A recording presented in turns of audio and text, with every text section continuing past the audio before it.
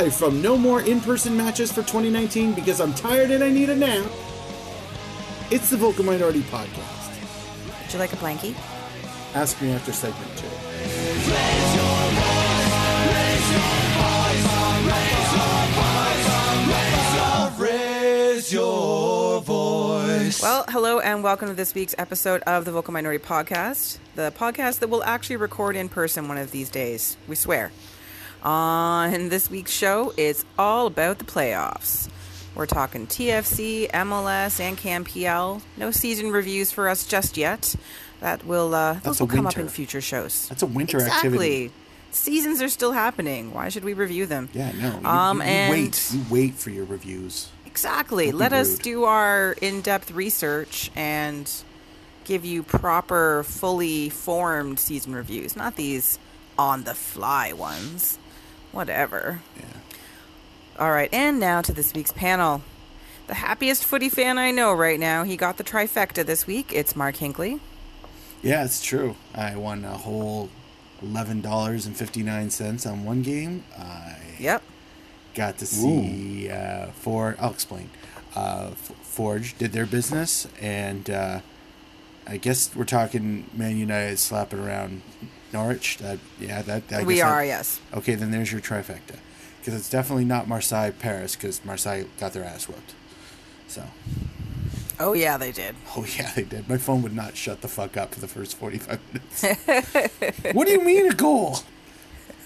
What do you mean another goal? What is happening? I'm still trying to read up on the second one, and the fourth has gone in. Our super sub. Whoa. Let's if you hear the odd that kind of, just power through it if you can. Okay, yeah, I will from now on. Yeah. Sorry. No worries. No. It's just because for me to edit it, if I know you just powered through it, then you're good. Yes. Our super sub from MLSsoccer.com/_CanPL_football Canadian soccer. It's gentleman Jimmy Grossi. Hello. Yeah, they keep me pretty busy these days with all those /hyphens, you know. I just appreciate your business card must be crazy now. It folds out. Just like a poster, man. It's got 4 sides like that. It's good. I just appreciate that you take the time to update us every other day with the new Euro. I know there's been a couple times where the Euro changed, and while you were about to send that out, they came out with a new one, so you scrapped it. I understood that, but the fact that you keep us in the loop it's flattering. Well, you know, He's this is the internet age. The internet age, you know, everything's just constantly changing and evolving. You gotta learn to roll with the tide, you know. Mm-hmm. Truth. The other guys can't join us this week for good and valid reasons. I'm serious. They have their reasons. They are good and valid, and we shall let them be this week. As for me, just let them be. It's okay. I'm a bit under the weather, but the show must go on. I am your host, Kristen Knowles, and now to our show. I still think the temporary carrot allergy is bullshit. Yeah, I'm expecting doctor notes. Yeah, I'm expecting doctor's notes. I hope you. I'm not going to say which one, but you better get documentation. We're on Patreon, for fuck's sakes. I have a note. Okay. You say you're all I got, but there's much more to life than love.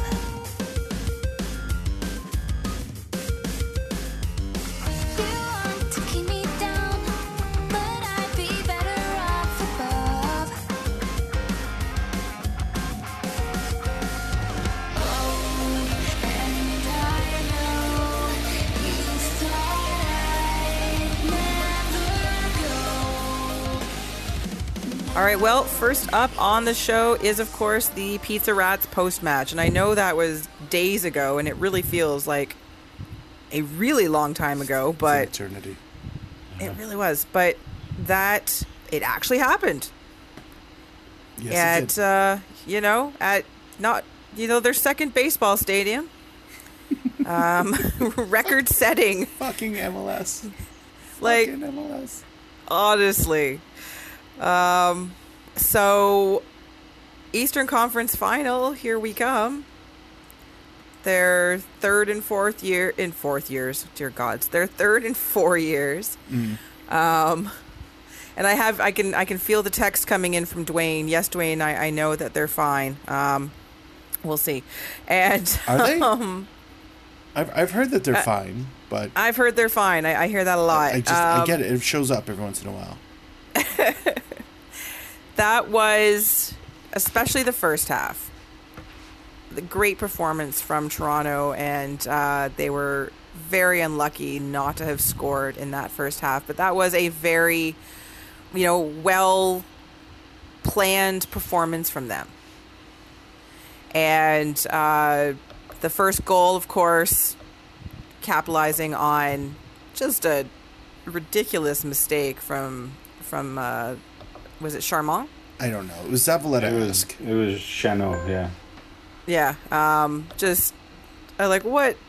What are you doing, Matt? I thank you for the beautiful gift and for also the nice work from Pozuelo, because Sean Johnson was, being a jerk and being good at his job. And then the inevitable concession, of course. And nothing Q, I don't think that was too bad of a goal for Q going in, but then super sub Richie Larea doing the business again, and this time I will give him this one. I will allow the not staying on his feet, because he had good and valid reasons to have been knocked over. I think a lot of that had to do with the fact that somebody else's feet were in his way. Exactly. So this time he's not legitimate. That's like 2 or 3 games in a row where he's not tried to crumple in a heap under his own power and tried to draw something. And that just tells me growth. Personal growth, professional growth. I think He's turning so. into a fine, young, upstanding citizen. Literally Indeed. upstanding. And if you read the Athletic, Toronto FC basically saved his career. They saved him. So Toronto FC, savior of Richie Larea. I don't know. If you don't read the Athletic, none of this makes any sense to you. But you could probably search the TFC Live hashtag and find it somewhere. I don't know if I want to give anybody that kind of credit just yet. That's okay. Okay. So yes, I think we did call. Mark, you and I both predicted a win for this one, didn't we? Yep. Yes, we did. So good on us. And I predicted the scoreline, much to my $12 of celebration. I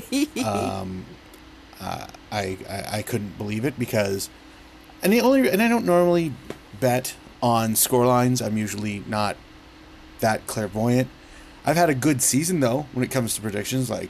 Yes, you have. It's probably in the 20-30 percentile, and that's staggering because I'm just full of shit, just like most of us when it comes to these predictions. So I thought I'd take a flyer. 2-1 in my mind sounded like a very plausible, reasonable outcome, and la-di-da. It happened at the death.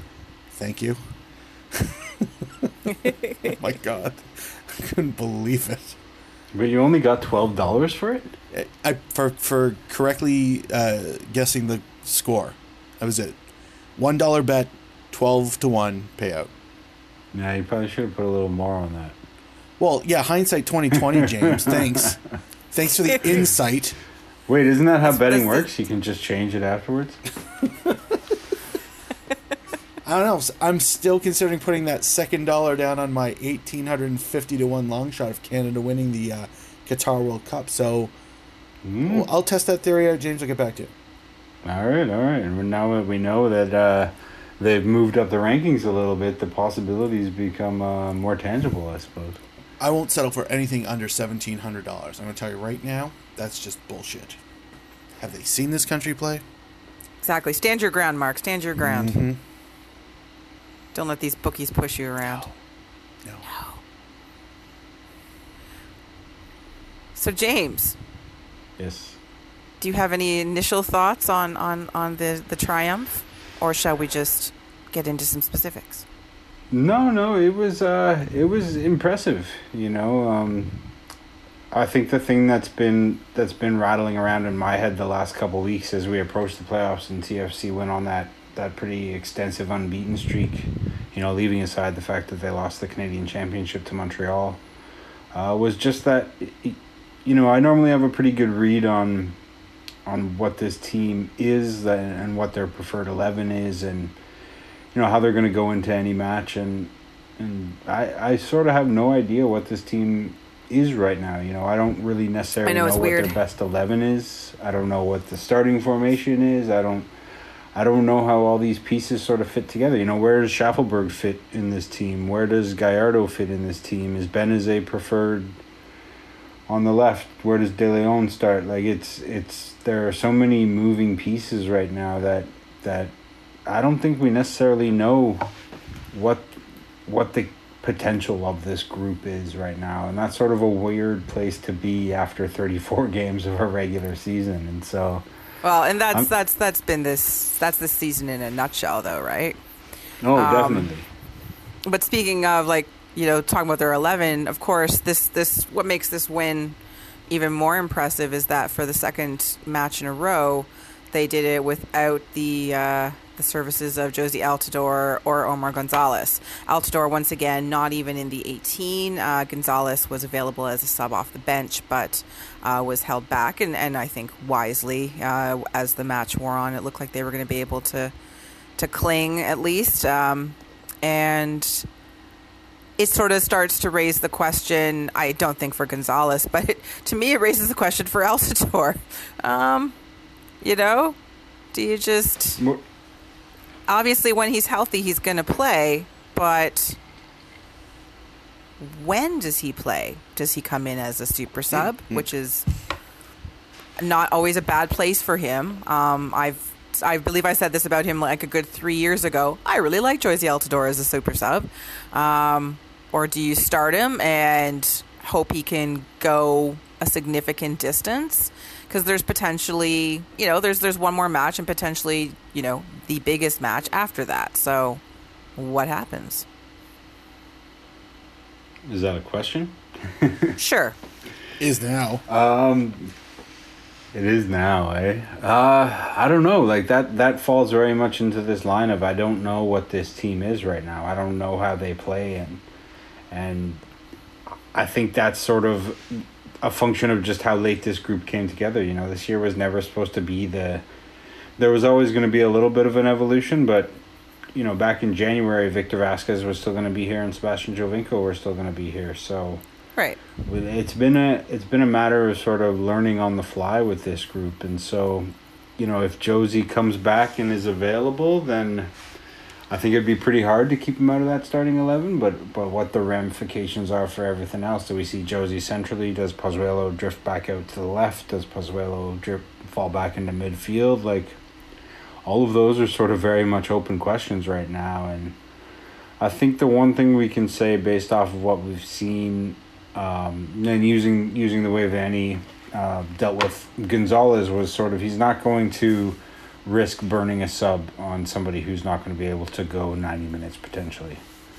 So if we see Josie start, it'll be because he's fit and he's ready. All right, well, we'll talk about that a little bit more towards the end of the show. We have to talk about Pozuelo for a number of reasons. Like what fucking reasons?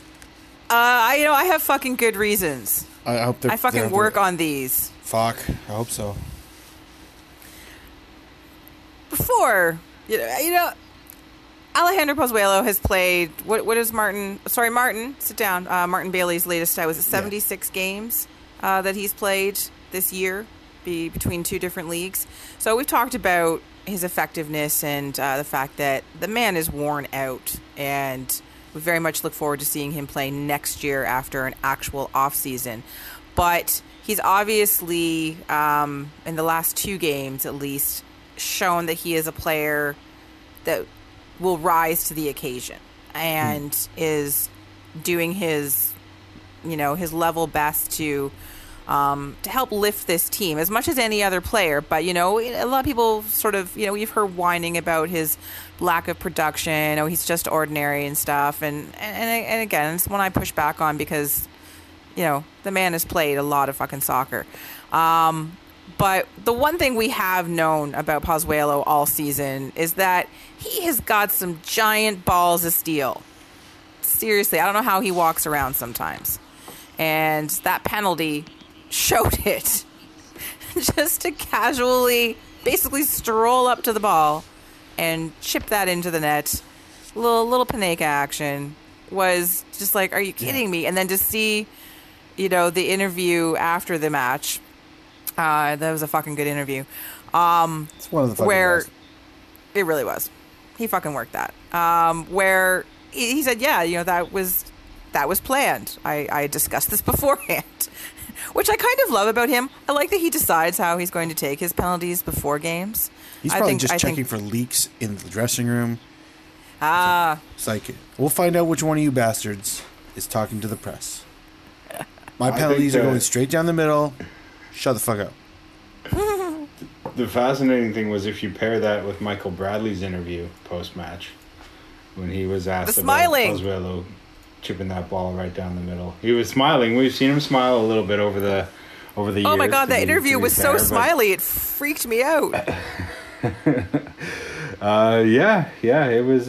He was very pleased with the big boy win. But I think the thing that stood out to me most was when he said that he'd known Pozuelo was going to do that if he got another chance for about 2 or 3 months, just since that last NYCFC game. Since that last one, I know. That was how it was going to go. So I guess that's what the guys talk about in the locker room, is just how much they're looking forward to putting Panenkas past Sean Johnson.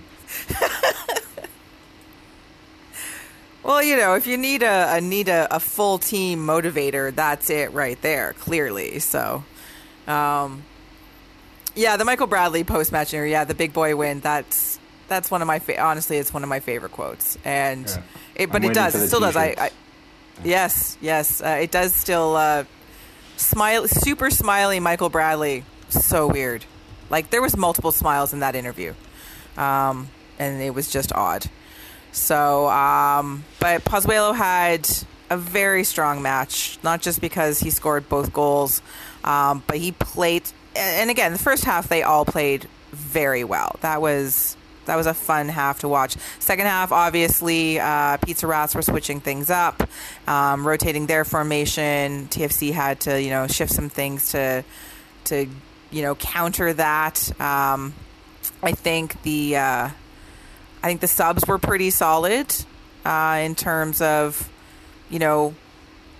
who was coming on. I'm always happy to see Nick DeLeon come on. I was actually surprised the Larea sub took as long as it did. I actually thought that would be a little earlier. Not that Justin Morrow was having a bad match. He wasn't. It was just, fresh legs, speedy legs, always a good thing. This was a well done, this was a well played game. And it's not that New York played poorly. They didn't. It wasn't, they weren't shit or anything. TFC were just better.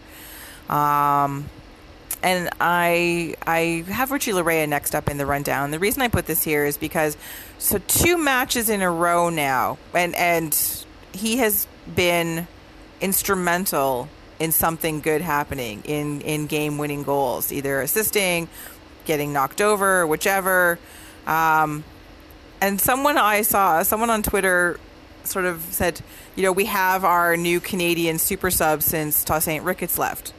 Because this used to be kind of like Ricketts' job for a season. Mm-hmm. Come on, instigate things, make good things happen. Yes, no? Was Richie the new Toss? With a higher upside probably because, younger and more career ahead of him? Or? I think he is. I would certainly say, just based on what we've seen. I mean, he's got explosiveness, and he has the ability to not necessarily run in a straight line very fast. Which right there just shows like he's a veritable Swiss Army knife of a tool set.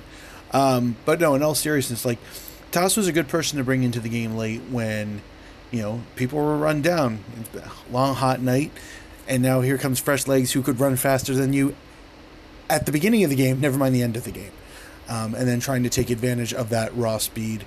I always found was quite the clever tool to have. It didn't often play out the way that I think we all hoped, but when it did, it was good for Toss. Happy for him. Larea he's weirdly fancy on the ball, and I mean that in the sense like he can dance around guys in He's got some that skill. in ways that a guy off the bench shouldn't be doing, at least in MLS.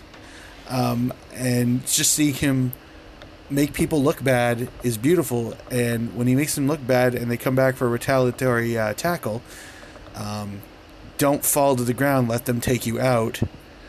And then his ability to draw penalties and fouls becomes quite invaluable, as we saw. So as a better off the bench tool set player, I would say absolutely much better. Yeah, I just pulled up Greg Vanney's quote post match talking about Richie, and I'll just read it for you guys here because I thought it summed everything up pretty nicely. He said, Let's hear it. Richie is so elusive on the ball. When guys are tired, he's a disaster to have to deal with. He did what he's done so many times this year, which is eliminate guys, drive to the end line, get himself in position to cross. Their guy chose to win the ball, and that was that. And I think if we're talking about him being the new Toss, the distinction I would make would be that Ricketts was very much an impact player, and when you started him, he wasn't able to give you quite as much.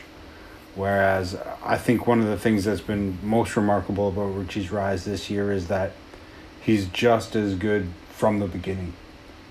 He's been a consistent contributor all year long, and it's really given the team a lot more flexibility in that fullback position, whether it's somebody missing out through injury or whether it's just sharing minutes between a couple of bodies rather than relying on Justin Morrow to play every minute of every game. It's been a real nice addition to the team, and the fact that I think sort of the debate in my mind is who was the better sort of off-season pickup in terms of value. Was it Richie Larea or was it Nick De Leon in terms of guys that you pretty much brought in for a song and sort of have become really key pieces for you this year?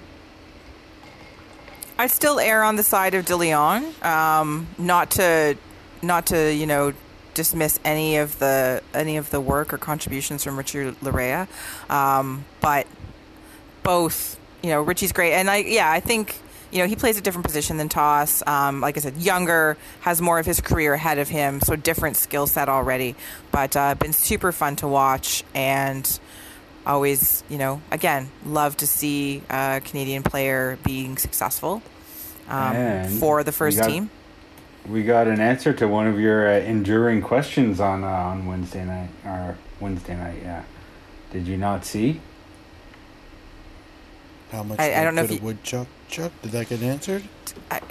How do they get the caramel inside the caramel bar? No, we all know that one. It's the armband. You were wondering about the armband and what it was. Oh, what was it? I didn't catch the answer. Neither did you not see it? No. Oh, there was a shot of Richie with his shirt off, and the armband has to do with a strap that he wears to keep his shoulder in. That's what that is. Yeah, it's That's like it. Yeah. I want the mystery back. Yeah, this is the definition of unringing a bell. You can't unring a bell. Well, now, thanks, James. I was expecting there to be a tribute or as did or some I. kind Yeah, of like some serious assistant coach personal or significance, something. Like, this is in memory of my uncle who taught me how to kick a... No. I'm sorry, Fucking guys. athletic I can only report things as they are. If it makes it any better, the TFC Twitter account hilariously tweeted out a picture of him side by side with some supermodel. Yeah. So. Yes, that I saw. All right. Well, I will say, James, that I mean this sincerely, infinitely. You classed this show up, but this is the one time we really could have used you to just bullshit. That would have been wonderful. seriously, man, get with the program. Don't get me wrong. I appreciate every single other time, but this one, you should have said it was from his favorite stuffed animal, and he lost it, but he kept the headband that was on it, and now he wears it on his arm or some shit. You know, like, honestly, just, you could have strung me along. I would have repeated it verbatim as law, but no, it's just athletic equipment. I'm not saying that's not a possibility, man. I'm just saying that you don't they get- only No, do you that can't take it when back I- now. You can't take it back now. No. All right. Well, a triumph against the Pizza Rats again in the playoffs. And TFC now with an MLS League record. Playoff wins in 2 different baseball stadiums. No one, I think, can take that away from them. In New York State. And in New York State. Exactly. Amazing. Because I don't see, this is where Martin, I assume he's still sitting down from the earlier warning. I'm sure he would have been able to verify / correct that. So I didn't want to give him the opportunity, which is why I went for the focus of 2 baseball stadiums in New York State, because I know that's fact. There's nothing you can't. I don't even have to open up a record book. That's tight. Job done. Good job, guys. Good job.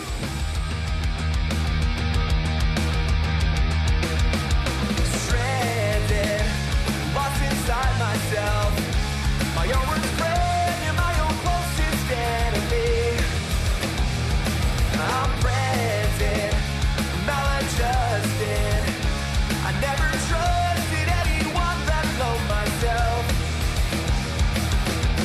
I mustn't say a zombie and a pessimist. I'm a loner in a catastrophic mind. And next up on the show, it is time for MLS playoffs. Ooh. Of course, we were just talking about Toronto FC, but there were 3 other games that we should at least mention in some sort of cursory fashion. Wednesday night, after the TFC triumph over the Pizza Rats, it was the Sounding Enthusiasts home to those folks from Sexy Sandy, Real Salt Lake. And as much as and this one hurt.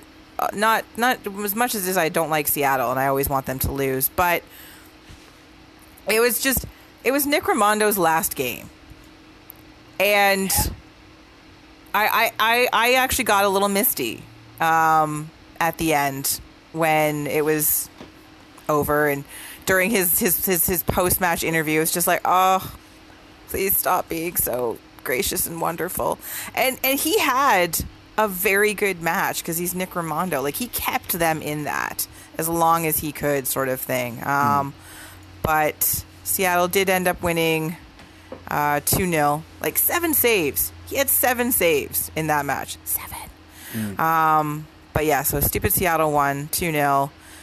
Nick Rimando leaves 20 years. 20 years. So good. So much fun to watch him. Such an unlikely, superhero kind of thing, but just so great. And yeah. a genuine character too, like just a fascinating guy for what he's accomplished. And I guess we're sort of reaching that. TFC came into the league in 2007, and I think there's a handful of guys. Chad Marshall retired earlier this year.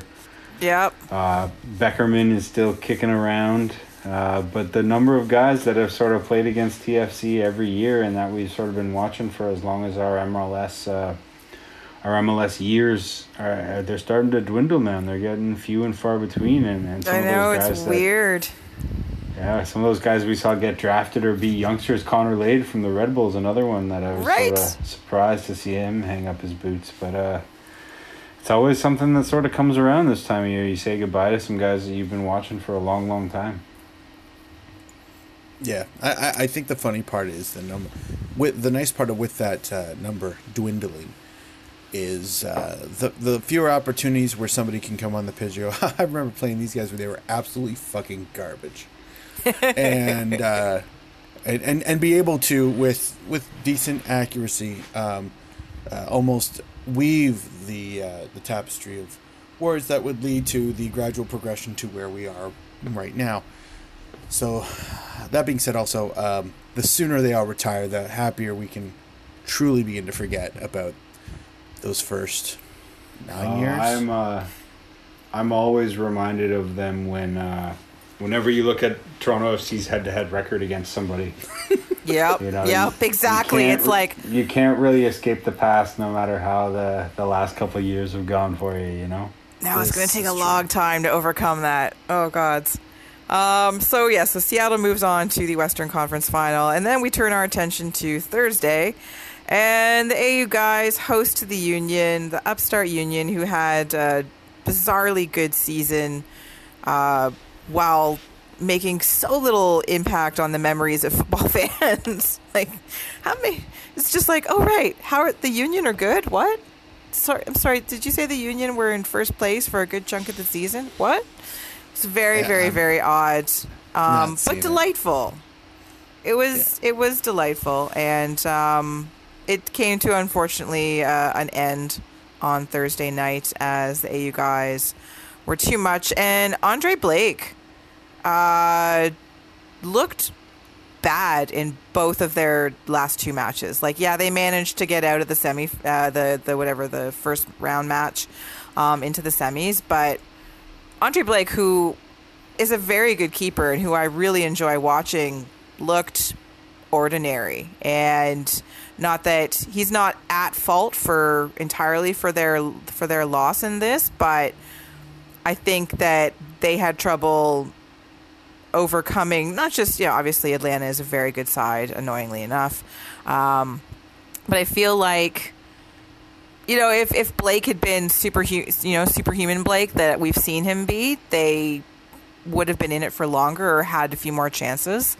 But instead, we got a Julian Gressel goal at the beginning and a Joseph Martinez goal towards the end, to see Jim Curtin's side, be Curtins. Ew. I think I know. this one would have been I- a lot more interesting without that early goal. I think that was Yes. a backbreaker, especially with the short rest and the amount of effort that Philly had to put into that Red Bull victory, coming back from those couple of Blake mistakes. And I guess the big takeaway here on the larger scale is sort of just how important it is to have a keeper that helps win you games rather than helps you lose games, if you know what I mean. Like, Oh, totally. Westberg has been called upon in both of TFC's playoff games to come up with those big moments that help be decisive, and that's just what you need from a keeper. Going from Nick Raimondo, who's done that for his team for 20 years, to Blake, a still young keeper that sort of will hopefully learn a lot from this experience. Well, their first experience in the postseason, right? And yes, he's played internationally as well, which is a different mindset and a different set of experiences. But each league's playoffs are their own. It's their own little bubble, right? And it's always a different thing. So, yeah, I hope. I don't see there's any way that the Union don't bring. He's not back with the Union next year. And he is a very good keeper, and I hope people are watching him. I've always enjoyed watching him play, but yeah, it was tough to see him be fallible. Kind of like watching Bill Hamid, but Blake did it over two matches, so it was even more apparent that he's struggling a little bit with maybe this pressure. But again, something for him to learn from, and unfortunately for us, because Philadelphia was definitely the choice, I think, for most TFC fans. We will now be taking on the AU guys on Wednesday night, and we'll talk about that later on in the show. But yay, Atlanta! Whee. Yeah, I know. I was recently at a conference in Las Vegas, and I ran into one gentleman wearing a Union kit and spoke to another dude who was professed his love of soccer, and he was from the Philly area. So I gave them the most sincere, I really hope you guys beat Atlanta because we don't want to play them. Cheer, support. Yep. Obviously, that did not work out, and we did not get the opportunity to commiserate after the fact. So I can send condolences and a more difficult playoff path. But whatever, it is what it is. Atlanta. Yeah. So annoying. All right, and now, of course, the match of the week, really, and it's and then to hear the commentators tell it, this is the biggest match of in footballing history, most anticipated, most important, blah blah blah blah blah. What was super Well, fun was so seeing the much Twitter history. pushback. Oh So yes, much history between these Oh, my teams. God. I mean, the year and year and year. Why? It's bigger. It's bigger than more popular and historical Derby name entered here. That's just a placeholder in case we decide to actually put the name in there. So I'm sure I'll get back. Oh my to it. god, it was so irritating. The just the non-stop. Oh my god, it's like, okay, MLS, we get it. We get that you love this, but just dial it back about 1,000 degrees, please. You stop Well, the rubbing it funny- in my face. That's all I ask. the really funny thing is that like the game was unbelievably ridiculous and in some way was perfectly fitting for the all the hyperbole going into it was very much played out on the pitch with just how bizarre of a soccer match that was. Yeah, exactly. So that game was nuts. It was just ridiculous. 5-3 was the eventual score. Yeah. So all the goals. And Just a standard soccer score, you know. Yeah. Yeah. 5-3s, you see. Could- Yeah, it was- I don't. Were we expecting something, low scoring? Typical? not in this one. That's- Well, that's the fun thing about watching these two teams play each other is that neither team really believes in defense, and that was very apparent on Thursday night. You could say they're allergic to defending, you know. Just a little bit.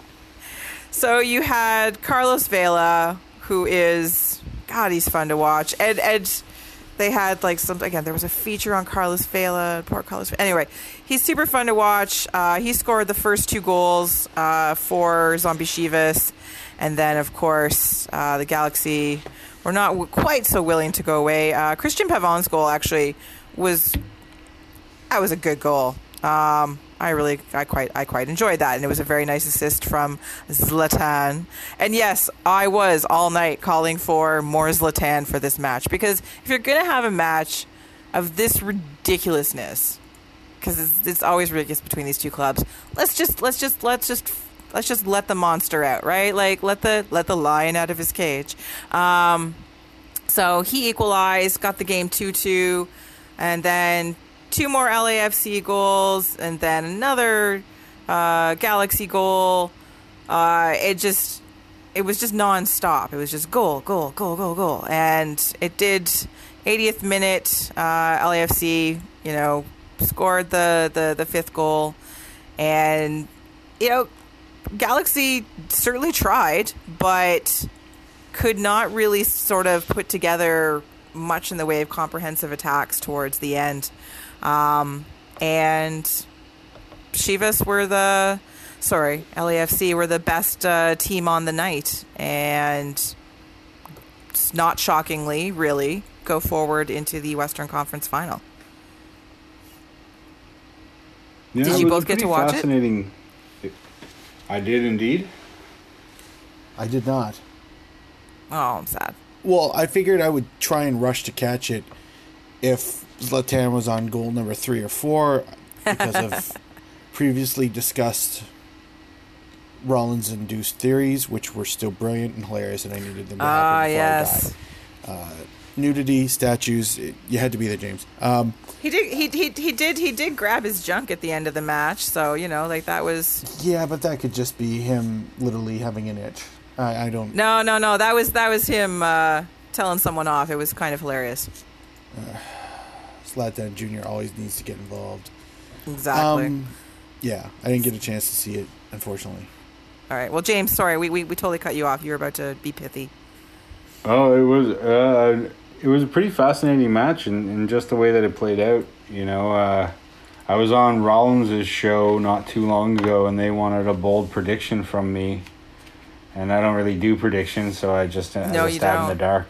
I said LAFC would not win more than 1 playoff game, which I thought was a pretty bold prediction and just an expression of how I'm uncertain of how they're going to deal with the pressure of being in the playoffs. And I think, Derby aside, a 5-3 win in a game like this where your season's on the line is not exactly the way that a coach really wants it to play out. If you talk to him about what he wants his team to do and how he wants them to defend and sort of the seriousness with which you want to take a one-game elimination, it was a bit of a...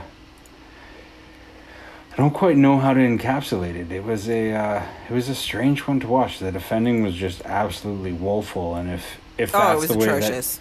it was bad. And if LAFC are going to approach their game against Seattle like that, then they're in a lot They're of trouble done. because Seattle is just such a grind you down and make the most of the opportunities that they get kind of team that if LAFC plays like that, they're going to be in some trouble for that second win, thus proving me right in my prediction, which I steadfastly usually refuse to do.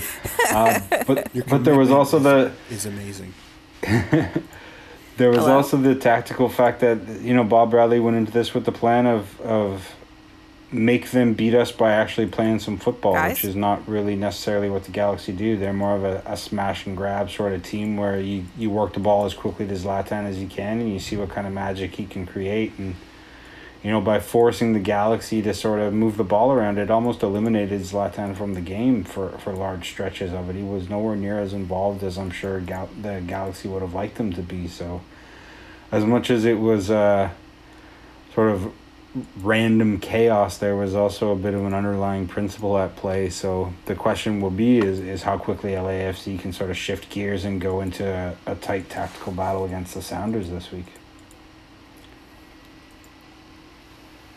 Agreed. The other thing that if you watch this match and you watch to the very end was Bob Bradley's post-match interview with what's his name? It was Sebi Salazar, wasn't it? With Sebi Salazar, Yeah. and that was interesting. So it started out as your typical ish post-match interview, and then Salazar asked about Carlos Vela, and he asked, again, maybe it was perhaps a bit of an odd question to ask at that point after a match like that when Vela had been dominant and had clearly shown up, but I guess there have been questions about Vela's showing up in games, and again, it's hard to say about one of the league's best players this year, but anyway, so he brought it up, and Bob Bradley was having none of it and stormed off mid-interview, told him to get lost, and kept, what do you keep saying? Who asked these questions? How many big, why are people asking this question? You know what? It's not a fair question. Get lost. And he walked away. And it looked like he was going to come back, and then he just gestured angrily and kept going. And that was that. Nobody likes paying was- fines. It was very interesting. And the reaction to it has been kind of interesting as well, whether Bradley should have just shaken it off or just said, well, there's your answer and look at what he did in this match or whatever, or whether he was in the right to just get completely offended. It was all sort of interesting. I have a bit of a different take. On this, and I haven't been following the Maelstrom too closely because all this sort of window dressing stuff is not the kind of thing that I normally get myself too involved in. But I didn't see any malice in it. I didn't really see any anger in Bob. I didn't, I took the get lost as more of sort of like an are you serious sort of laugh it off. If this is what you want to do, then I'm not going to waste my time with this sort of thing, as opposed to a real indignation sort of thing. And there was an element of sort of playing it up, playing into the whole, I'm a coach and I protect my players and this guy's got an unfair rap and we don't have to put up with this because because of what we've clearly done this year. So, there's been the little bit of waves that I've gotten from the backlash have been sort of,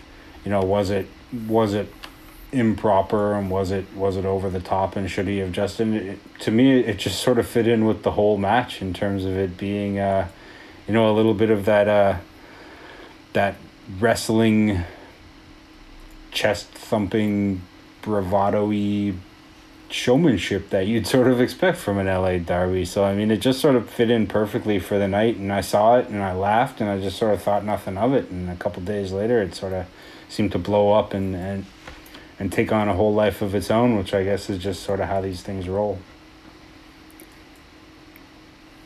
That's crazy. It was just funny to me. Yeah. Anyway. Yeah, it was So good. that is the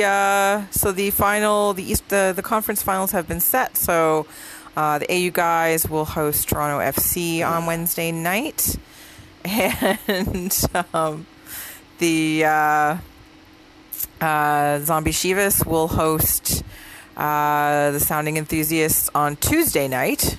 Why they're both being played on weird days, I don't know, to determine who goes to the MLS Cup final on November the 10th, which is a Sunday, 3 o'clock in the afternoon.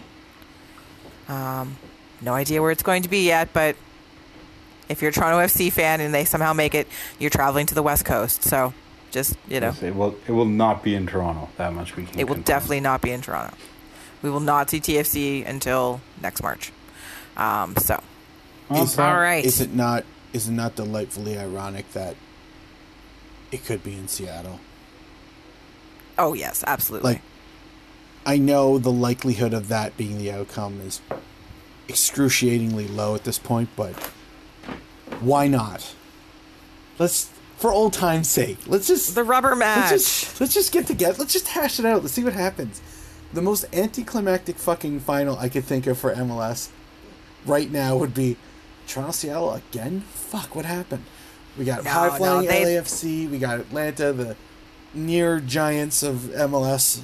Those are all air quotes, by the way. But Okay. here, the opposite of that tie is.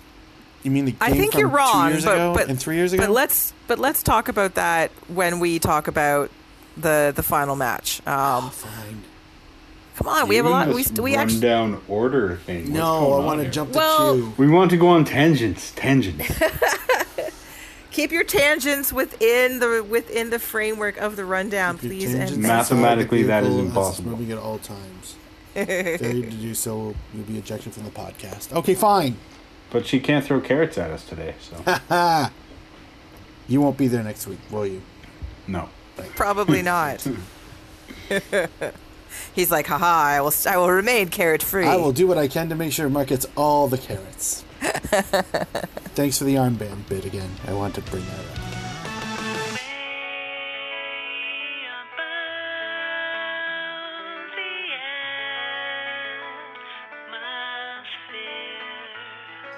I think of us while counting all the rocks we see between.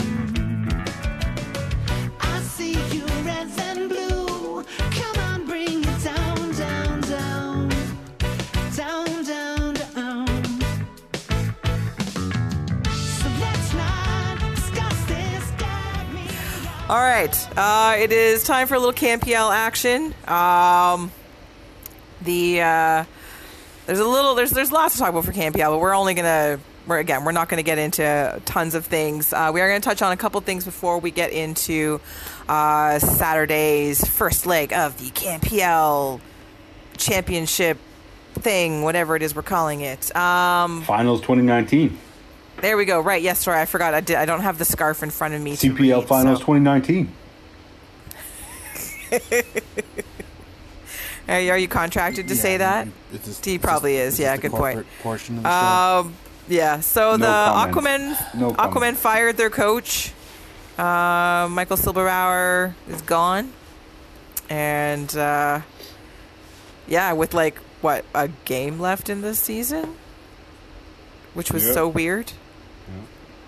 Like I understand that they wanted to go a different way, but I think it was just a little strange. Rob's friend, more like Rob enemy. Am I right? Ooh. You don't Well, have, you're not, 'cause here's- James, don't laugh. You're not supposed to laugh, Kristen. That was Because well, true. thank you. But here's the quote from Mr. Friend. I think it would have been less of an impact if we did it after the season. So basically, he wanted this. It's about shaking it up and letting everyone know that everyone's job is on the line. So there, I am gonna like come in there and fuck you guys up.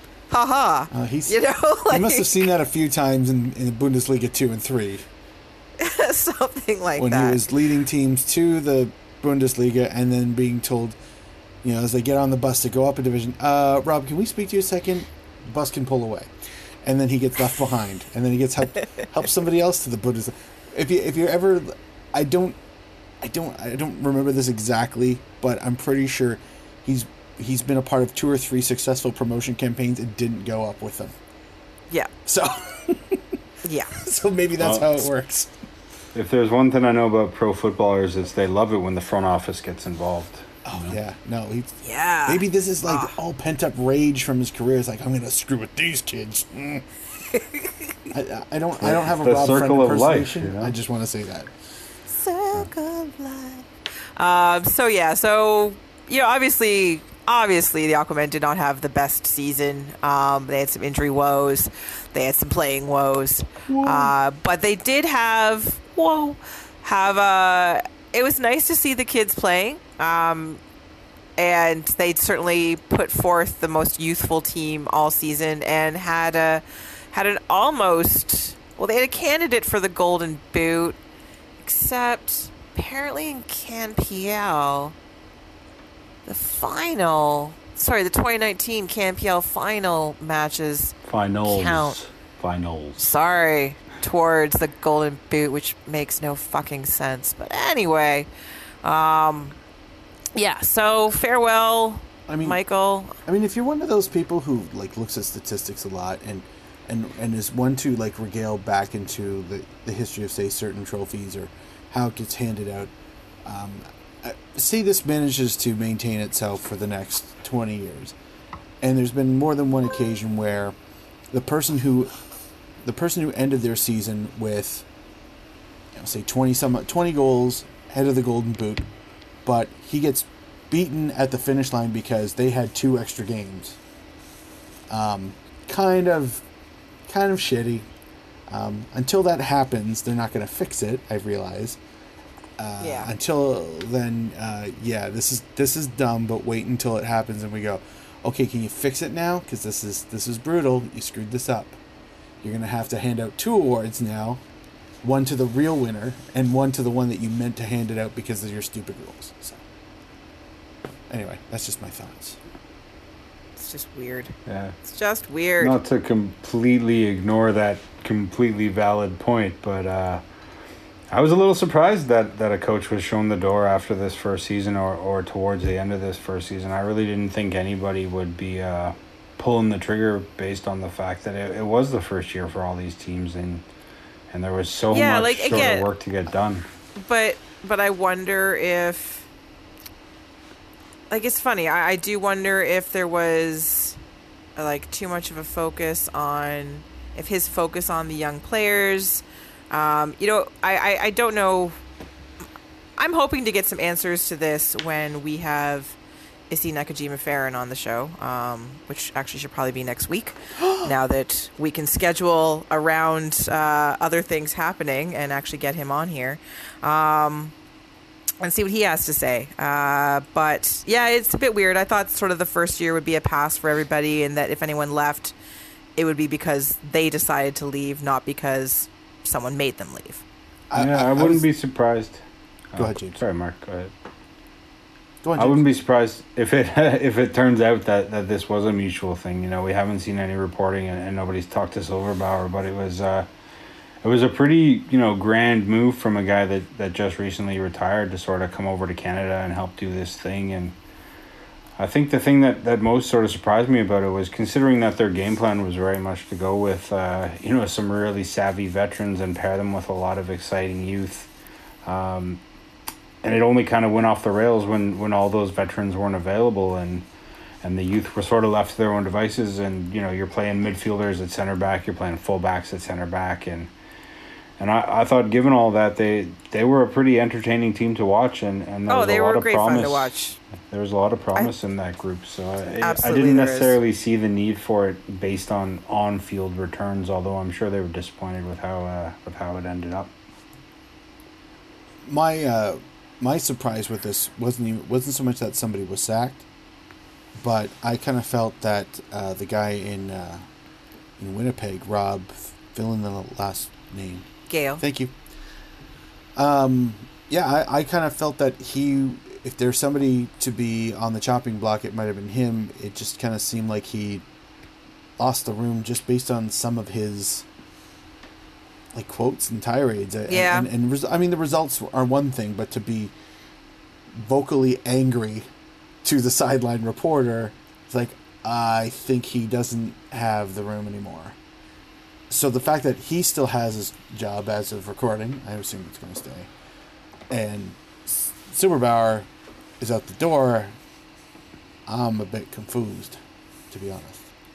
But I had a pretty long chat with Rob about a month ago, sort of about how their season played out and everything like that, and I think that's just sort of his nature. He's a real sort of combative guy, and I know they definitely had some issues over there in terms of navigating this first season, but I think everybody had their growing pains. So yeah. that was what caught me off guard about the Silverbauer thing, was that it seemed incongruous with how the year necessarily went for them. Yeah. All right. Well, we know obviously that only two teams can compete for the championship, but what are they competing for? They are competing for the Canadian Shield. Dun dun dun. And it's not made out of So- rock. It should have been made out of rock. should have been made out of rock. It should have been made out of rock. Granite Exactly. weighs about 38 pounds. Three No, players a ton. need to lift A ton. it. A full proper ton. Yeah. Spelt with two N's and an E. Exactly. A tonne. Yes. Yes. A tonne. All right, gentlemen, thoughts on the trophy shield thing? Go. James? Are you allowed to comment on this, James? I'm allowed to have opinions. It's nice, Mark. Somebody. Also, I don't know why somebody, your voice sounds like that. I just went for it. Somebody pointed it out to me. I think it was my colleague at Waking the Reds, Benedict Rhodes, that it looks a lot better in person than you would think. Like, something about photos doesn't quite do the heftiness of it justice, and so until you sort of get a look at it, like, it is a nice looking piece of silverware / glass / wood. I kind of like the idea that the main one will live at the CPL offices, and every year a team will get a version of it with their names carved into it. I like that keep at idea their as well. I homes. think that's excellent. That one I think too. that's a really neat sort of a touch to it, and the idea that you will be making a new version of it every year, and the teams will be fighting to have their names put on that version. I think it adds a tangible aspect to a season that can sort of seem impermanent, or in the case of other trophies where you get a replica of it or whatever it is, it always sort of seems a little fraudulent. Isn't the word that I want to go for, but the idea that you're actually competing for this actual thing rather than a representation of it, I think, is a neat sort of meta aspect to the whole thing. I think there is a bit of a practicality issue whereby if somebody drops that bad boy or decides to get drunk and kick it into a river, I don't know quite how well it's going to stand up to that sort of traditional trophy treatment. If this gets dropped off of an open top bus and run over, then there's going to be some issues. But on the whole, I liked it. I like that they went a little bit different. They went a little bit outside the box when it comes to trophies, and we'll see. Yeah, I kind of feel like I feel like what the trophy needs to be in our mind's eye is somehow super important, and I don't think it is. I think it's, as long as it looks not grandiose but important. It looks like something worth fighting for. And that's what this checks that box. Like, there are some dodgy ass looking trophies out there that are by more air quotes major leagues that look like this is really what you're competing for. This is what you're bleeding for. Like, come on, this is not that nice. You wouldn't buy this at a Home Sense for $22 and put it on your shelf. Why would you want to compete for this? So the fact that it's different, I'm okay with that. Different is fine. Different is perfectly good. But to bring back the comment that there's going to be a version produced every year to be distributed, I think that's a great idea, because at least they're outright saying, like, no, you're going to get your own and it's going to be important. It's not a replica, wink nudge. It's going to be, this is yours. This one is just for the front office. That's going to have the names on it. That's going to be the air quotes official record of championshipsness. I think that's going to hold more meaning, because you're right. You go to any club's trophy room and you're really looking at replicas. Yeah. And that's, they never say that out front. They never say, like, hey, this is a replica of the MLS Cup, because there's only one and that stays in the head office. Or it's there for this year, and then, 3 weeks before the beginning of the season, it needs to be FedExed back to New York City. So, like, this is a good tradition, for lack of a better term, that's a start to say, like, there's a distinction between this one, the one that we saw, and the one that the team is actually going to earn. Yeah. So I'm okay with it. I like the again. I really like the difference of it. And I did misname it. It's the North Star Shield. Yes, thank you. Sorry. I was gonna double check that, but then I thought, I'm tired. You could be right. Yeah, North Star Shield's pretty awesome name for a trophy. I don't care. But yeah, it's like everything, it'll grow on me. Even I do wish. Sorry, go ahead, Mark. No, I I was was cutting gonna you off. say no. It's gonna grow on me, even if my first impression wasn't wow. And I don't mean necessarily this, but just a lot of things in general.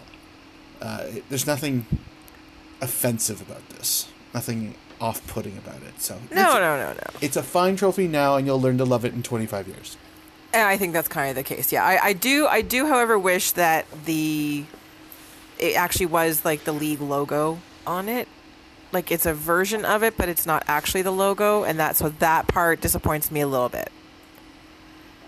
Like, that's all. Everything else, I like all the other interesting details. It only weighs 15 pounds. That's not too bad. And all the etching and the light refracting and all of those things. And it's, it's crystal. I think it should have been, I would have loved if it was actually a piece of, like the Canadian Shield or something, because that would have been kind of cool. And of course it's on maple. Of course it is. But it's lovely. It's lovely. And it's, we'll see what it looks like when it gets hoisted by somebody next Saturday. Yes, we So, will. speaking of next Saturday, let's talk about last Saturday. The Handies home to the Pony Boys in leg one of the... Sorry, what is it, James?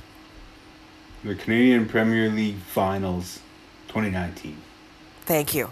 I think. Where drama was the theme of the day in front of a pretty solid crowd. A nice loud one.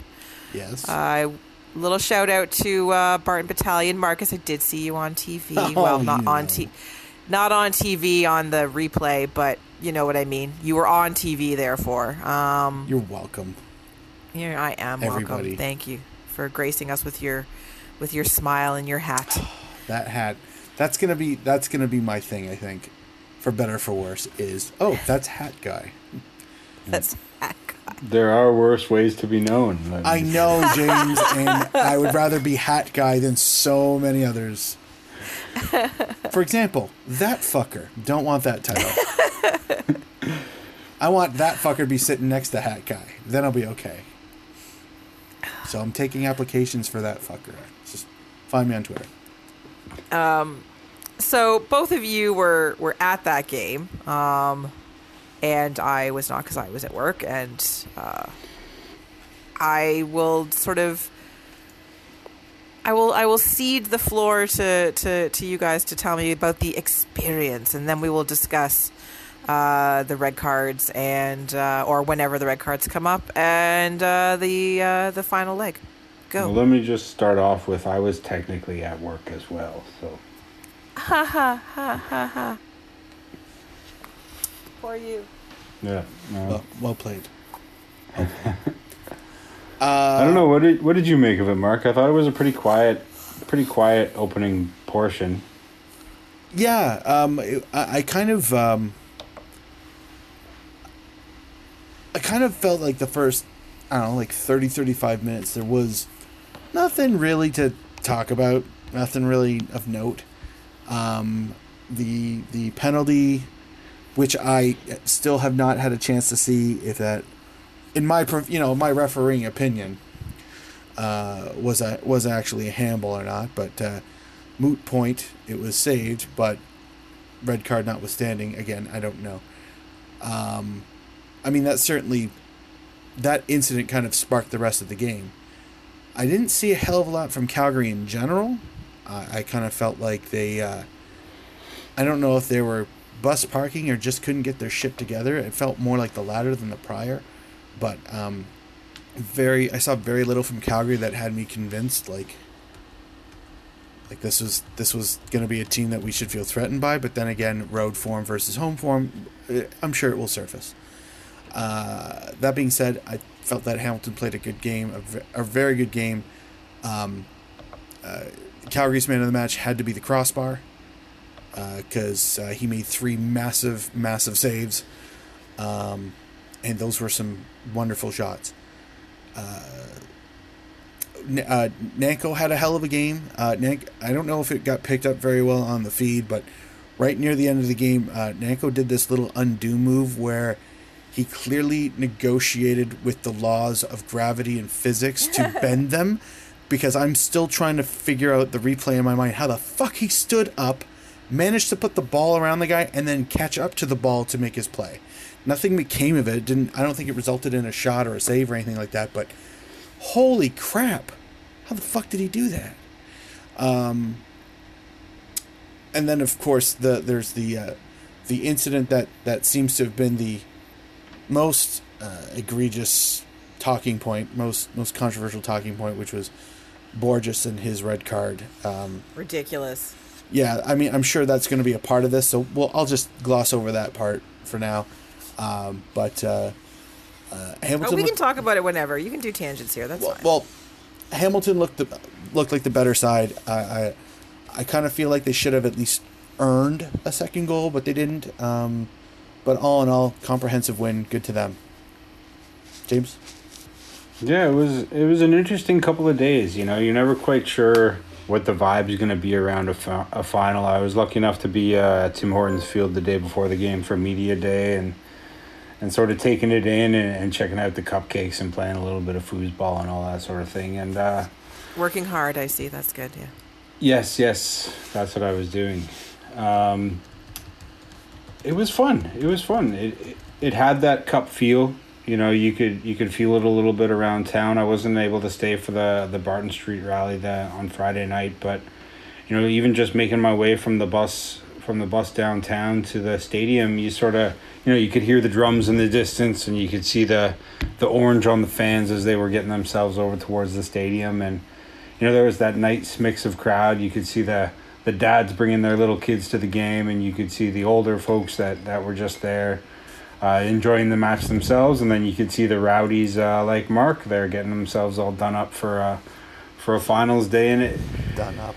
I really didn't know I really didn't know quite what to expect from it, but it was a nice atmosphere the whole way through, and as Mark said, the first little while was it was one of those cagey chess match kind of games where two-legged final, right? So yeah, exactly. In cavalry, you just sort of want to get out of there without doing yourself too much damage. And Forge were on top of things, but they weren't quite making the most of it. Nanko, as you said, was very lively. Kyle Becker rung one off the crossbar that probably should have cracked the game open. And the Waterman red card was tough, but it was also pretty much the first or maybe the second time that Borges had found a little bit of space in that game. Cavalry's game plan was very much just whenever he got anywhere near the ball, collapse on him with 3 or 4 guys and prevent him from getting himself turned towards goal and building up a head of steam, and it seemed to work. And then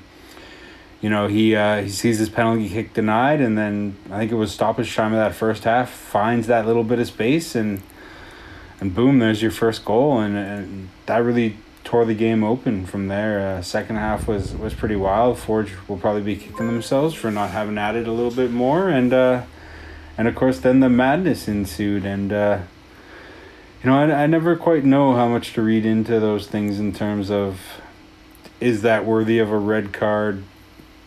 How much gamesmanship do you allow a player to get away with? Wheeldon there was using all of his veteran nous to sort of get under Borges' skin, and Borges just sort of can't retaliate like that. Whether you make contact or not, it's a dangerous situation to put yourself in whenever you give the ref a decision to make. And I think I've seen this sort of going around. We got a memorable final. It would have been really easy for that game to stay cagey for the whole 90 minutes and not a whole lot to come out of it. But so what you're saying is that it was scripted like wrestling. I mean, wrestling's totally real, like wrestling of old is what I'm saying. I could have booked that way better, honestly. But that's just me being biased. All right, well, let's talk about the red cards then. The first one to Waterman, it's an unfortunate one, but by current laws of the game, and I highly recommend, if you want, to go online and read the thread by Squiz, Daniel Squizzato, who does an excellent job of explaining these things, being a ref himself and someone who, is more than a little vested in making people understand soccer and Canadian soccer. So definitely worth taking a look at. He's done a good job explaining it. Carducci came up huge, and they kept the game, knotted at 0. And then, the whole Wheeldon Borges mashup, literally. I have watched, because again, I wasn't watching the game, but I had the clip sent to me, and I've watched it multiple times since then, and cannot wrap my head around how badly I feel like the refs got this. I keep watching it, and I'm like, how is that a red card to Borges and not the? I just don't get it. Some as what did Mark say, as our esteemed colleague Duncan Fletcher put it, shithousery. Yes, was on point for that game, but also certainly in that moment, that was the epitome of shithousery. I don't see anywhere in that interaction where Borges made contact with Wheeldon's face, like, at all. And I've tried. I've looked for it. I'm like, okay, all right, this is where he's going to get him in the face. No, not there. All right. But like, Wheeldon takes him out, like holds him down, and it wasn't so much the taking him out as it was the levering yourself with your elbow into him. That was the real sort of sneakiness involved in this. And when I saw it go down, it was one of those plays where, to play Squiz for a second, it's not about making contact, it's about the intent in the play. So you don't have to necessarily. But given that it's a final, and given the fact that both players were very much involved in it, it's one of those ones where you give them both a yellow card and you let the rest of the game play out. And that was sort of my feeling at the time. And when that red card sort of came out, there was a little bit of shock, because it came out sort of, it was mid-fracas. The referee was sort of, looking at 100 different things, thinking about 100 different things, and went to his pocket a little bit faster than I think he needed to in that situation, where, maybe you get things under control, and then you talk with your linesmen and you find out what it was that went on, or your assistant referees. My apologies for the old. That's school okay. terminology. I like linesmen, even though I had someone point out to me the other day that they've They're been called assist- assistant yeah. referee for like, oh no, I know the term. I like linesmen, but that change was made maybe 2 decades ago now, and I was like, I don't care. I'm clinging to this. I'm clinging. Well, they do Live in the technically past, run the Kristen. lines, but Exactly. Fossil. I think it just needed yellows. It just needed yellows and calm it down a little bit. You didn't think Wheeldon deserved a red for that? No, yellows. I said yellows. I know that. This is I'm. Do you not hear the Oh, incredulous this is a second question. This is a different tone question. in my query to you directly? I think you could make that argument, but at the same time, I'm more happy in these where it's a bit of a 50-50 thing, a bit of back and forth, where it's even punishment to both sides, where you guys are both engaged in a little bit of shithousery, as Duncan would say, and you'll each suffer a proportionate amount of discipline for it, and so if he was gonna show both reds, maybe that's a different case, but I just felt like it was 2 yellows, calm things down, move on, Yeah, I would agree with that. I because to me the second thing doesn't happen if the first thing doesn't happen, and how much that Wheeldon did, like even after he took him down, kind of hooked into him, held him down, like he was really just trying to fuck with him. And granted, a whole game's worth of being shut out, locked down, pushed around, whatever. Yeah, it comes to a boil, but at the same time, like, I don't think Borges would have lashed out, air quotes, like that had he not just held him down and deliberately tried to keep him down on the ground. If it was just knock him over and then try to run around him, run past him, nothing happens. It's not even a yellow either side. And I realize the referee's just looking at the lashing out and not what led up to the lashing out. If you account what led up to the lash out, it's no longer dangerous play, it's retaliation. And I feel it was both. It's 2 yellows. The only crappy part is that even if they rescind the red card for Borges, which I hope for not only both my selfish vested reason but legit neutral reason, you can't assign a card to Wheeldon after the fact, so he's getting off scot-free no matter how this plays out. It seemed to be really overblown. And full credit to the whoever was doing the video in the stadium. They put a couple replays up there that you would never couple see. different angles. Yeah, You would never see that in an MLS stadium. And thank you, because I know I understand why they try to not do that, but that's not cool. Show it. Everybody's got the ability to watch a replay except the people who paid to be there. No, give us something. I know the referee can't watch it and he's not supposed to watch it. And if he changes his mind because of what he saw on the screen, that's his fucking problem, not mine. There was a little bit of a funny back and forth in the post match pressers that I thought gave a little bit of insight into things. I think it's fair to say that Cavalry went into that game very much looking to shut Borges down, and as I said earlier, he got no time and space, and they weren't afraid to leave a little piece on him if need be. And Tommy Wheeldon Jr. sort of alluded to Borges being a bit of a temperamental guy, and a guy that they knew that if you pushed his buttons a little bit, you'll either get him to lash out or at least sort of get his head out of the game space. And I think that was very much something they were going for. And the fact that it was his brother that ended up doing the deed was one of those things we'll be talking about for the next 15, 20 years. And then Bobby Smirniotis was asked about that, and he just sort of listed off a bunch of great players, your Maradonas, your Messis, your Cristiano Ronaldos, all these guys that play with an edge, and just said, Tristan just needs to keep doing what he's doing.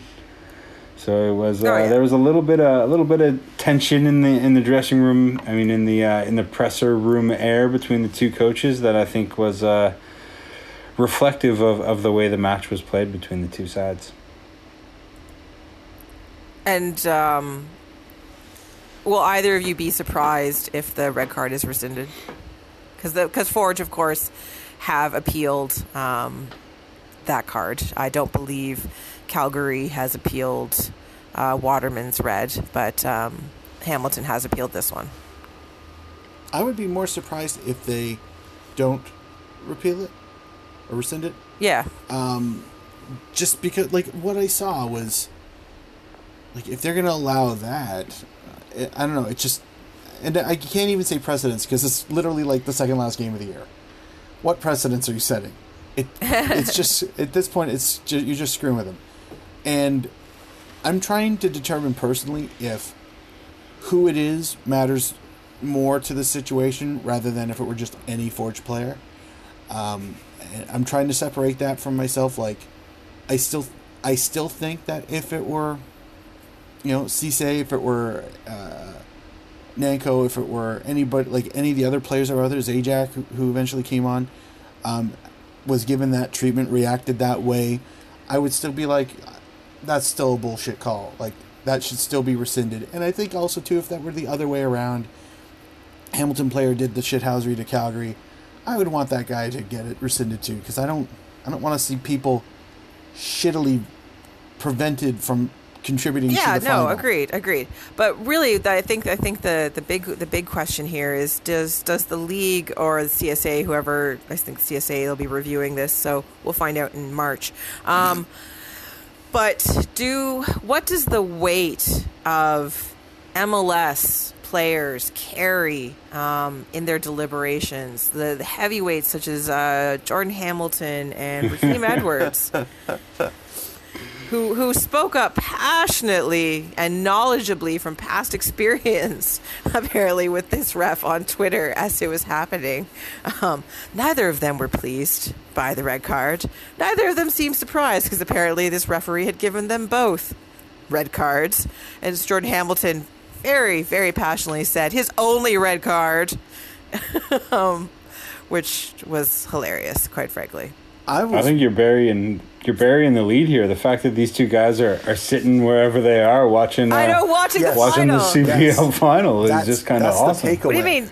I'm assuming they were at the game. Their seasons are over. I just assumed they're back home. Possible. Mr. James Grossi of all of the domains is correct. That's the takeaway for me. I'm like, I don't know. For me, not to say that, I play in this league, I don't watch lower division shit. It's not even about that. It's the fact that I just had a full season. I'm tired. Is there really nothing? Did either of them really have a full season, though? Oh, burn so hard. That's not fair. I know it's not. No, but like, to me, I just thought it was awesome that here we have two Canadian players who are that are engaged, who are reacting to the thing that we're all For reacting sure. to. It's like there's a part of me that's, they're fans too. I mean, they probably have friends who play in the league. There's probably more closer ties to it than just simply, hey, look, Canadian player who's not in league watching Canadian league. I realize it probably goes way deeper than that, but they're watching it. They're watching it and reacting it like supporters would. And this just confirms Jordan Hamilton to CanPL. I mean, I don't know what else it could be. He's basically saying he's doing a run in April and someone's getting a chair to the back of the head. And I hope it's Yorkie, because that was our name first. So anyway, yeah, that was my... I smiled when I saw he was watching. Also, he may have seen me on TV. Like, it was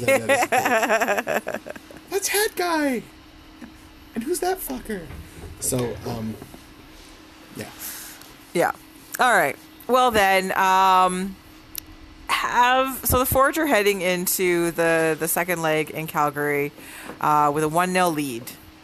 Have they done enough to, was that a good enough result for them to ultimately be victorious this coming Saturday? I'll let you That is a handle this one question. first, Mark. Oh, whatever, You get on this Mr. one. Journalist. Yeah. Damn it. was hoping to get out of this a little bit. Okay, so I'm gonna try and be as non-committed to one side or the other as possible. Be biased, you're allowed. No, it's okay. Here's the thing. I'm also aware of Hamilton's professional soccer history, and history indicates that we lose finals a lot. Granted, there hasn't been one in a long, long time, but we did lose one to Calgary in the Canadian Soccer League final when it first started. And not that history is going to repeat itself, because then they lost the next 3 to the Vancouver 86ers. So they lost 4 finals in a row. And then the following season, they only made it to the semifinals where they lost to Vancouver. So the 86ers can suck my balls. That's a long held grudge. This man holds a grudge. That's 30 years, kids. Do some math. So based on that, there's a part of it thinks, oh my God, it is literally history repeating itself. That wasn't a two-legged thing, but I'm hoping I'm wrong. And I know Calgary's form is a lot better at home. I mean, whose isn't? But I don't think we, as in the viewing public, let alone Hamilton, saw what Calgary is truly capable of. And because of that, has me quite nervous. I still think Hamilton can steal it. I can see this going 2-1. I don't know if we're at the prediction stage yet. I think Hamilton can steal it just based on scoring the away goal. Like, lose the match, win the Shield. So, I don't. But at the same time, too, I don't think Calgary's gonna steamroll Hamilton. I don't see that happening at all. But I see Calgary showing up. I see Calgary doing some business, and then it becomes an issue of how much business they do. Yeah, that was pretty much gonna be my dodge of this question involving prediction. Was that whether they did enough will depend on what happens in this second leg. That's sort of the whole point of these two-legged series. And James. Well, what I mean by that is sort of. So I spoke with Bobby on Wednesday leading into the match, and he had sort of alluded to finding some vulnerabilities in Cavalry that they were looking to exploit in the match. And every team has their vulnerabilities, and he even admitted Forge has their own vulnerabilities that they will have to guard against in the match. And as a way to sort of talk about how he would approach the second leg differently, I asked him to sort of get into some of those vulnerabilities and how he think they did at exploiting those. And while he agreed that some of the things that they had looked into doing had come to plan, he steadfastly refused to give any more insight into what those things actually were.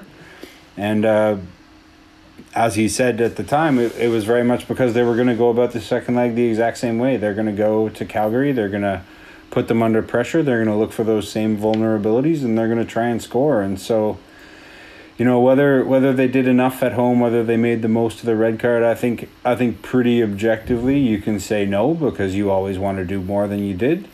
But if they carry that same ethos into the second leg, then sure, they did enough. Prediction. James. Prediction. Uh-huh. I Yeah. predict a memorable and exciting dear second gods. leg.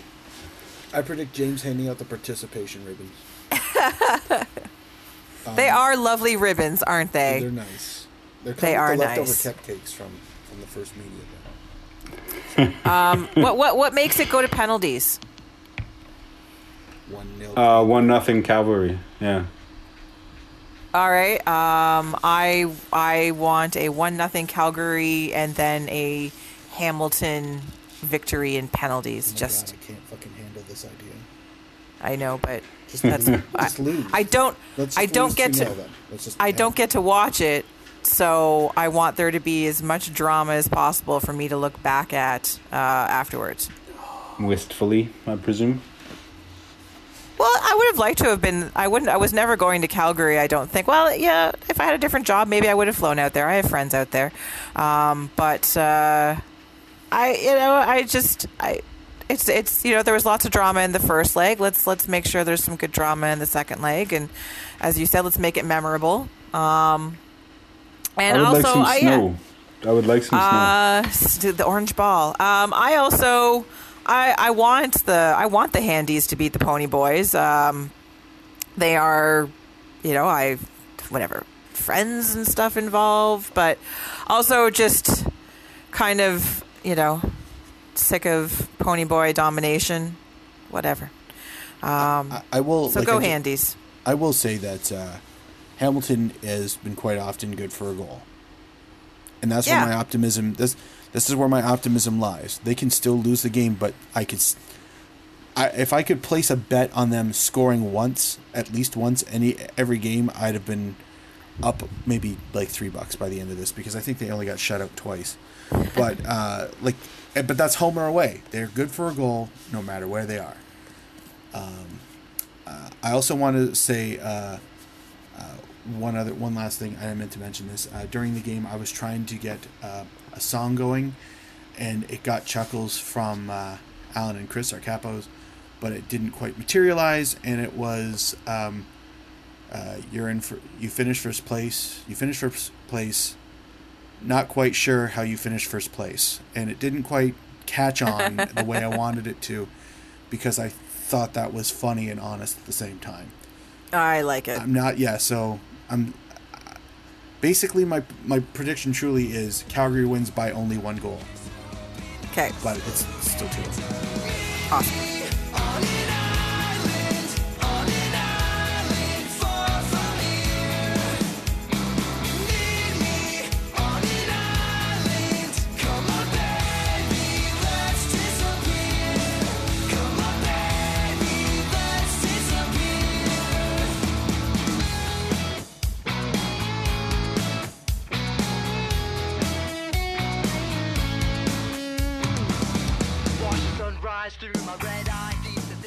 And now to the last thing on our show. Dear gods, this show became a very long show because we're all so chatty. It is I blame Tony. I totally do. Always blame Tony. When you can't blame Duncan, and we blamed Duncan last week, so this week it's Tony's turn. It is the Eastern Conference final preview against the AU guys. Another conference final, the third in 4 years. The very odd MLS scheduling around these playoffs. I get they're compressed, but now there's a week and a half between the finals, the conference finals, and the final. It's just odd. Maybe they're trying to avoid the time change, because this weekend is fall back, so maybe they were trying to work around that. I have no idea. So yes. The conference final against Atlanta is this Wednesday night at 8 o'clock. If your job and finances allow you to travel, hate you just a little bit, but have a great time.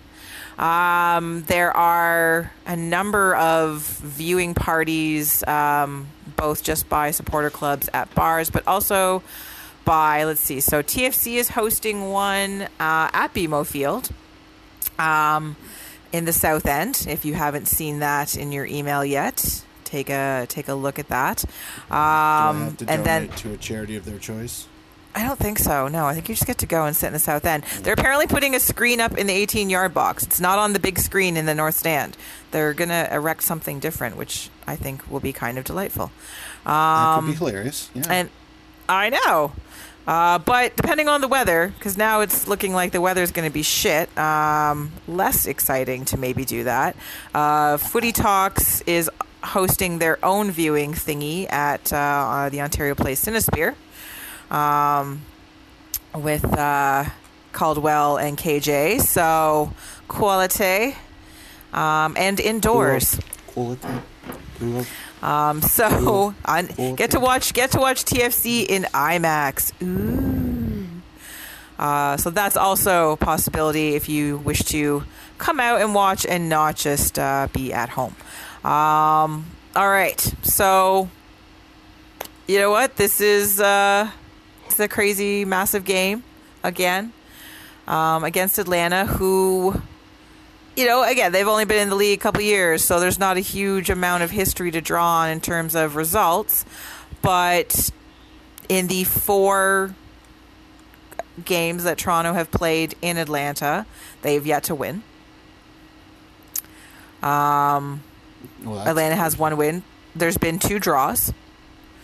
So it's hard to sort of look at it that way in terms of, yeah, Atlanta holds the slight advantage. And I think you could argue that they are the better team. When healthy, they have all of their potent weapons back. They have one of the league's best goal scorers. Now, again, he does score most of their goals. So without Joseph Martinez, if TFC can isolate him and take him out of the game early, that gives them more of an opportunity, certainly. I'm still kind of adjusting to the fact that they've done this, that they've made it to this point again. But yes, I would have rather they played Philadelphia because that would have been easier. Same. 100 times. Same. Yeah. Atlanta lost only dropped points in 5 matches at home. They lost 2 and drew 3 in the regular season. They have one of the best home records in the league. It's really annoying. I don't know. General feelings other than, yay, they made it to an Eastern Conference final, but I'm not sure how I feel about it going past that. I actually feel like they're going to lose on Wednesday, and that makes me sad, but I kind of feel that's what's going to happen. James, go for it. General feelings. I go back to the way that we started this show where, I have no idea what this team is capable of. On paper, it looked like they were in tough against NYCFC, and they found a way to get through it.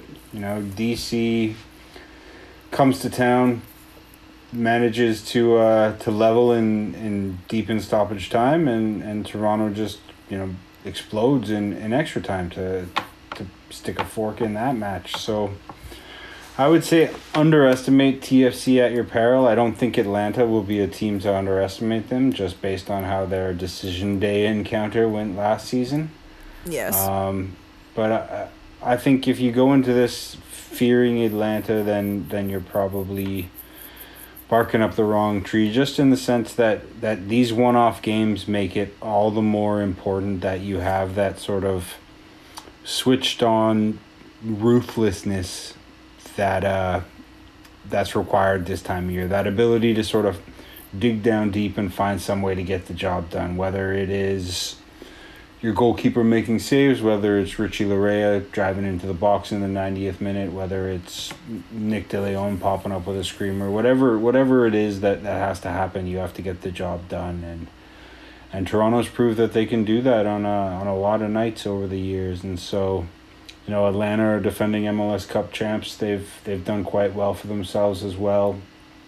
But I'm not sure that they've necessarily been tested by going up against this TFC team when they have that look in their eye and that smile on Bradley's face that we see so rarely. So I'm looking forward to a pretty good match, and I think one thing that's been a little overlooked when you look at their attack is that both Miles Robinson and Michael Parkhurst look to be missing out, and those are 2 pretty big holes in their back line. And well, that's what I was going to bring up. Parkhurst, he didn't play. He wasn't even in the 18 for their match against the Union. It's very questionable if he's he's retiring this year, right? Whether he steps on the pitch again. And Miles Robinson is you could argue just as important as part of that back line. And so, they squeaked by New England. They squeaked by Philadelphia. Maybe squeak is a little bit of an ingenuous term there. A little bit, yes. 2-0 win. I think they scored that 10th minute goal, and then the contest was sort of over at that point. So they weren't really they didn't have to do much, the way that you should be tested in these playoff matches. And so when TFC shows up at your barn and they're ready to give you a game, are you up for it? And that's going to be my question going into this game is who's up for this game more.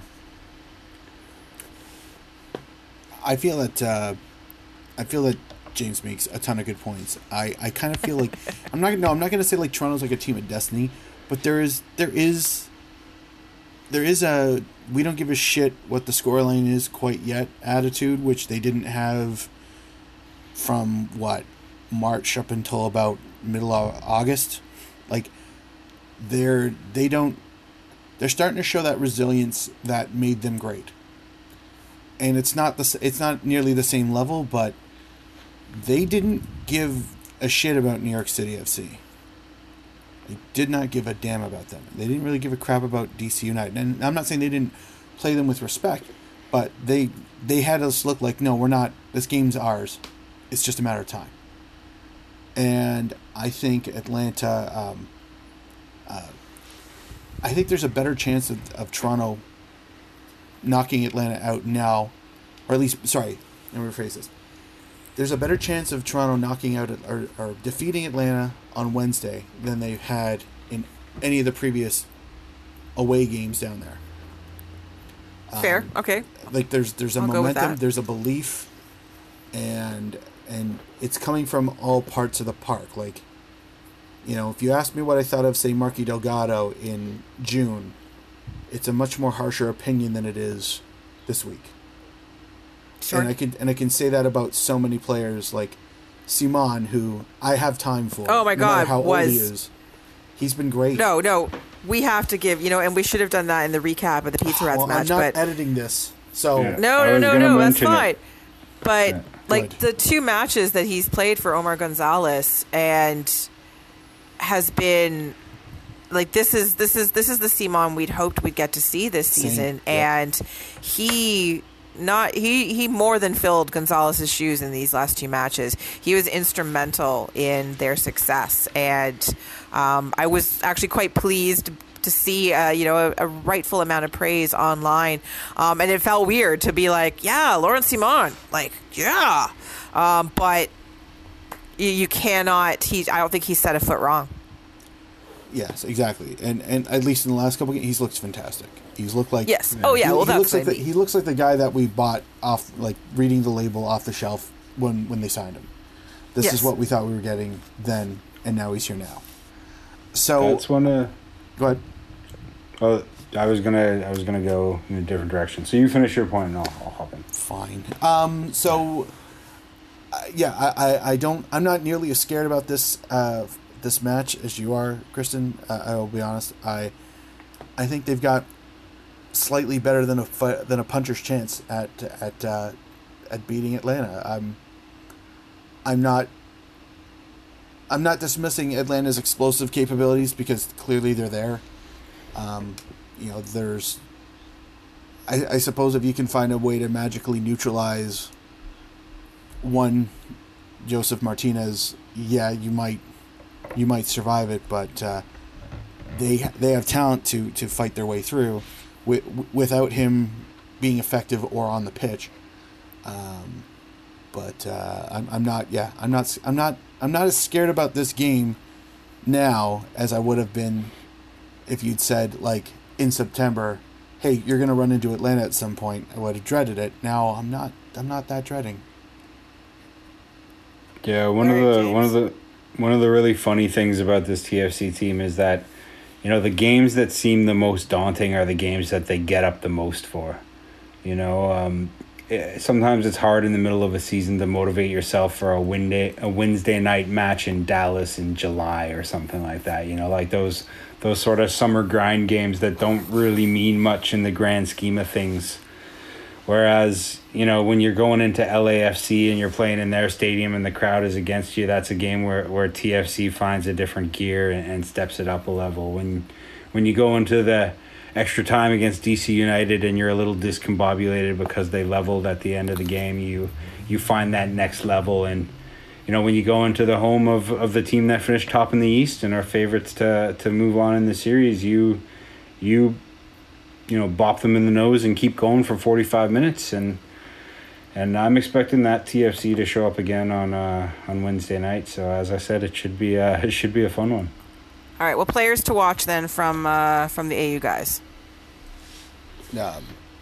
Martinez Gressel, 1-2. Yeah, that's mine as well. Gressel's the setup guy. He's going to be a pain in your ass, but Martinez is got goals for days, and it's in that order, and it can never be not in that order. At least the way this season's been going for them. So, But also Laurentowicz, who is, talk about a pain in the ass. That guy, yeah, seriously, he's been he's been a annoying. ginger pain in the ass since since he entered the league. Exactly. He's on that list with Chad He Marshall is on and that list, Nick I know. Raimondo, yeah. And he's been a Yeah. pain in the ass with almost every team he's played for. So, Yeah. which I would have totally signed Jeff Laurentowicz if he was available any one of those years. It's like, he's available. Let's get. Oh, he went to Chicago. Oh, Fuck. damn it. As is my right, I'm not going to just pick one. I'm going to mention a selection of others. I think you're looking at what does Pity Martinez do in this game. I think everyone knows that Joseph is dangerous. Everyone knows that Gressel is dangerous. And, you know, if we go back to the meeting between these two teams earlier in the year in Atlanta when Atlanta won 2-0 and TFC had heavily rotated, Martinez had his best game for Atlanta, and it's been a rocky sort of season for him. But Yeah. if you can add that third element to those other two guys that we talked about, you become a much more dangerous team. And, you know, of course, I'm pretty sure it was his ball that set up Gressel for the opener against Philly. So Yes, he's it going to be was. one to sort of keep an eye on. The other two are Brad Guzan, because they're going to need that leadership element in there, that guy that's going to get them up for the match and make sure that they're ready for it. And when TFC beat them 4-1 on decision day last year, Guzan was incredulous post-match when we spoke to him, and Yeah. he was pretty adamant that, you know, we need to learn lessons about how we need to get ourselves up for games in order to face what's going to be coming to us in the playoffs. And evidently they learned those lessons because they would go on to win the cup, as we all know. And then there's Gonzalez Perez. I think how he Oh, yeah. is a factor at the back in terms of shutting things down for TFC is going to be massive, because, you know, Martinez is Martinez, and he's a dangerous player. He's one of the top scorers this league has ever seen. Bless you. Thank you. For a very good reason. And the question will be, does Toronto let him beat them, or do they do enough over at the other side? And if Atlanta is going to keep Toronto out, it'll come down to Guzan and Perez. All right, predictions? I'm going 2-1 Atlanta. Because I'm a bad TFC fan. No, that's reasonable. That's totally reasonable.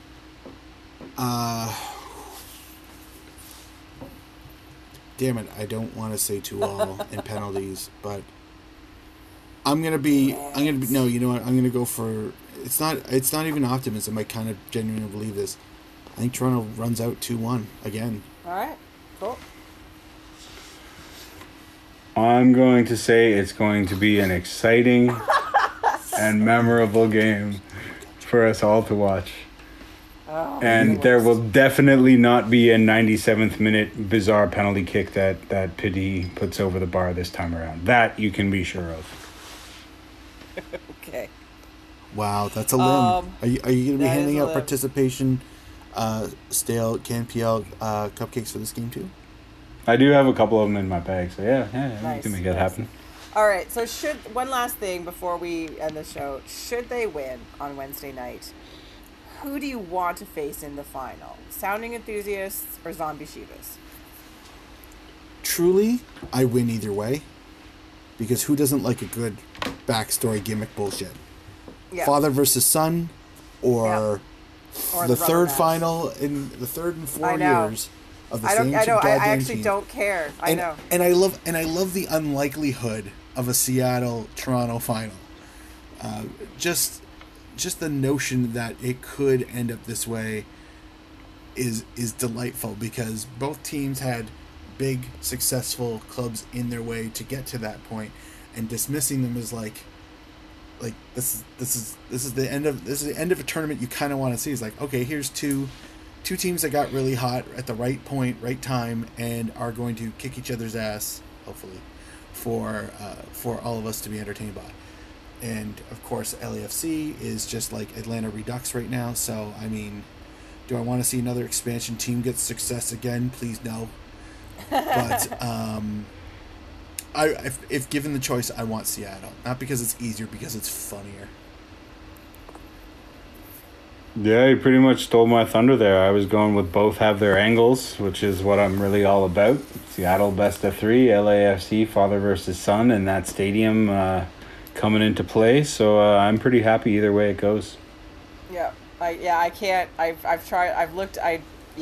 All the reasons for either. So, all right, that is our show. I'm fading fast here, so we're gonna end it. Plus, it's been almost 2 hours, so we should. You're probably fading end fast, it. and it's almost been 2 hours. That's Exactly. not fast. That's a slow ass trip. I know, it's horrible. I've been like this for like an hour. Anyway, I want to say please join us next week when we look back at the CanPL 2019 finals. Find out what happened with Toronto FC and the rest of MLS nonsense. And start, we'll start wrapping up some year-end stuff and maybe start looking ahead to Canada's match against the U.S. The middle of next month. I want to thank Mr. Mark Hinkley at Kit Nerd Mark with a K, not a Q on the Twitters for all the technical wizardry and such for this evening's show. Not quite sure how you finish first place. That's right, Cal. Very nice. And for joining us last minute, our super sub at Grossi, Mr. Gentleman Jimmy Grossi. Oh, it's a pleasure as always. And as for me, you can find me on the internet, yes, the entire internet, at KZ Knowles. I've been your host, Krista Knowles. And until next week, Canada, get used to it. Nothing really matters. Anyone can see. Nothing really matters. Nothing really matters to me.